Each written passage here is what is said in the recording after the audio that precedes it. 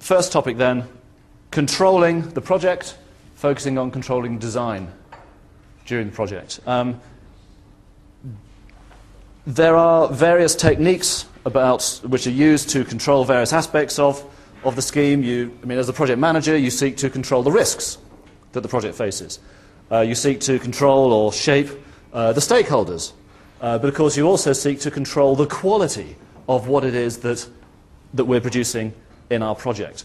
And there's all sorts of different aspects of quality, but design quality, the quality of the buildings and the spaces and so forth, is clearly one of those things that we need to control. So what I want to do in this section is to identify the main opportunities that the client will have to do things like approve and fix designs that Alex mentioned earlier on, but also it's the same opportunities where stakeholders, people with an interest in the scheme, might have to try and exercise the influence that they either have or which they hope they have.